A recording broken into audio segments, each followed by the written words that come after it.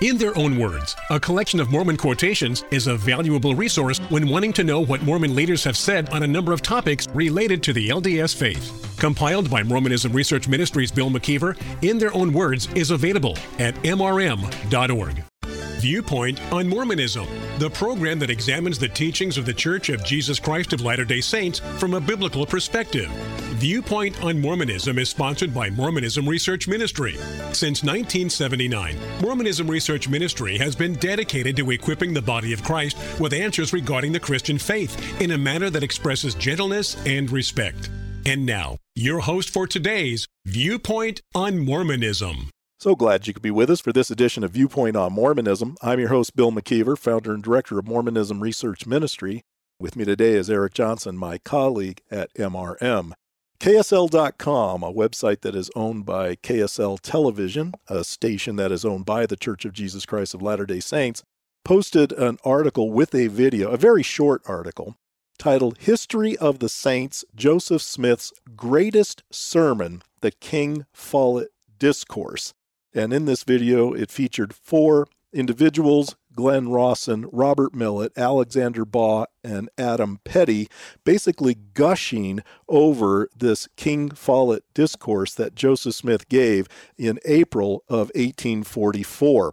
Now, if you want to go to this video, we have a link at our website, and we also have the complete King Follett discourse on our webpage. Where can they find that, Eric? Just go to mrm.org/King Follett Discourse, and Follett is with 2 L's and 2 T's, hyphens between those words, King Follett Discourse. I think every Christian who's listening to this ought to go and read this for themselves as well as watch the video. Now, we've been going through this discourse, and as I mentioned yesterday, there's no way we're going to be able to go through every line in here, but we're just picking out some of the portions that we find to be utterly reprehensible, even blasphemous. So for this to be the greatest sermon that Joseph Smith ever gave, it raises the question, well, if this is true, and he's teaching things that certainly are blasphemy, then why would we want to embrace Mormonism as having anything really to do with Christianity? Does it really make sense when our LDS neighbors tell us, well, we're Christians just like you? I would say absolutely not.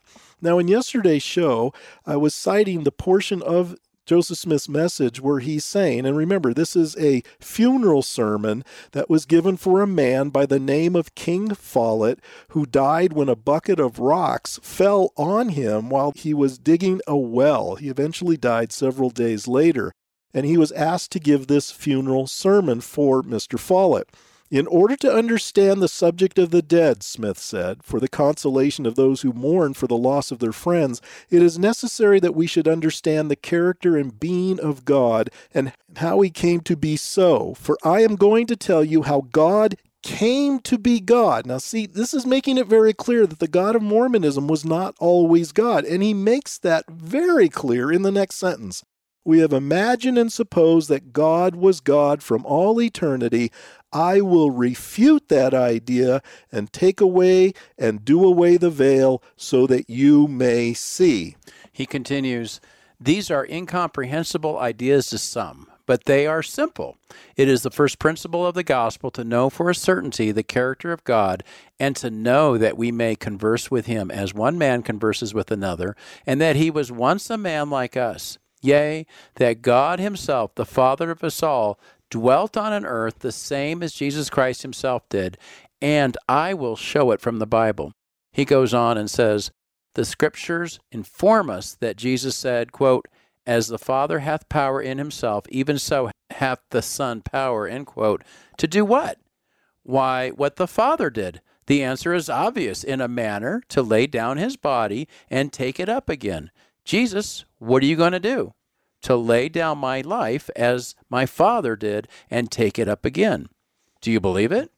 If you do not believe it, you do not believe the Bible. The scriptures say it, and I defy all the learning and wisdom of all the combined powers of earth and hell together to refute it. So what do we get from what Joseph Smith is saying here? He's insisting that the Father lived on an earth similar to the one we live on.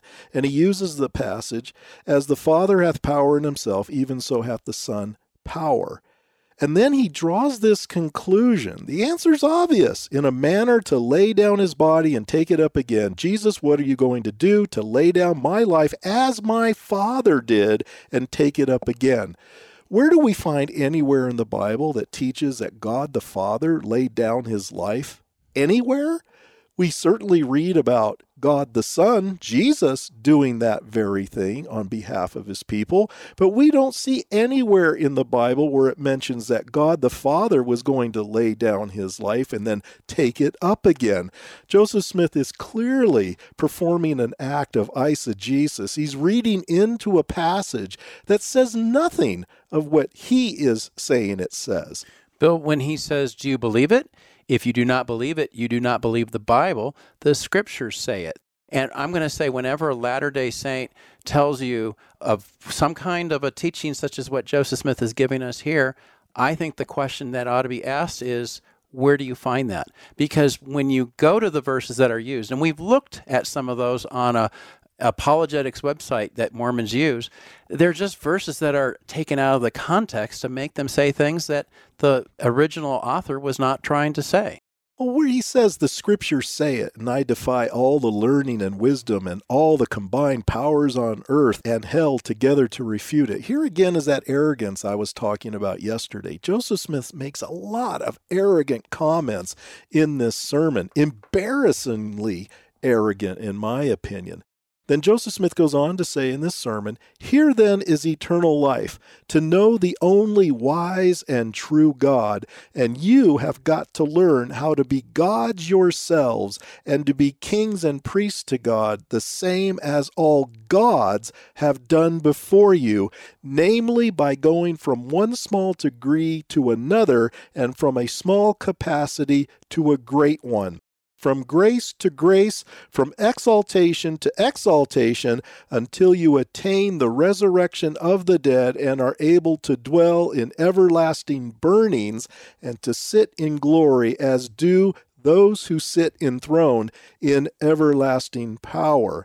He then says, and I want you to know that God, in the last days, while certain individuals are proclaiming his name, is not trifling with you or me. What would you say about that? But we must know the only wise and true God, and you have got to learn how to be gods yourselves. Where is the source? Where do you get this from, Joseph Smith? It's not found in the Bible. It is not found in the Book of Mormon, which is supposed to be the most correct book on earth. For him to be able to teach these things as if, come on, duh, everybody ought to know this. Well, nobody really knows this. As you said in a previous show, probably many people are going, where did all of this come from? This is the kind of arrogance that we see, especially toward the end of Joseph Smith's life, where he just assumes everybody ought to believe what he says just because he's the prophet. And notice also the phrase there.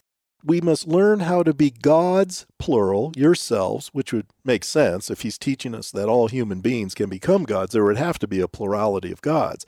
And he says, and to be kings and priests to God, the same as all gods have done before you. He's basically trying to support this notion of what we call this eternal regression of gods. In other words, the God that he is talking about here in this sermon is a God who is the offspring of a God, who is also a man who was the offspring of a God, who was also a man who was the offspring of a God, going into eternity past.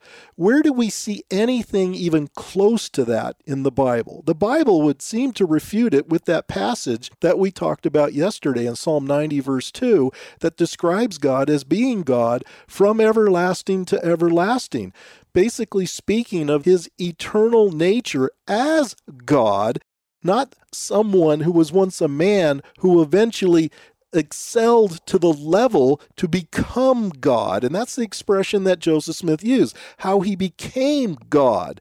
That's not the God of Christianity. When you hear things like this, you have to remember what the Bible teaches, that there will be many false prophets who are going to dress up as wolves in sheep's clothing. We see that in Matthew chapter 7. We see 1 Thessalonians 5:21 that we're supposed to test everything. We see 1 John 4:1 that we're supposed to test the spirits to see if they are from God, because many false prophets have gone out into the world. I don't think we ought to accept Joseph Smith based on what he's saying, because he's a false teacher. And I think it's pretty obvious for you and I to see this, Bill, and I'm hoping for those Christians who are listening to this series and who are reading this are going to understand this is the difference between Mormonism and Christianity. And there's a chasm between what we believe and what Mormonism accepts as far as who God is and who we can become. Well, Joseph Smith continues, and he says, when you climb a ladder, you must begin at the bottom and ascend step by step until you arrive at the top. And so it is with the principles of the gospel. You must begin with the first and go on until you learn all the principles of exaltation. But it will be a great while after you have passed through the veil before you have learned them. Now, I've heard some Latter-day Saints say that statement there supports the notion that if you lived a certain life in this mortality, let's say you were living a terrestrial law, because that's what Mormon leaders have said. We're all living some kind of law, whether it's celestial law, terrestrial law, or telestial law. I've had some Latter-day Saints say, well, this shows that even if you only lived a terrestrial law, you could eventually jump kingdoms and end up in the celestial kingdom.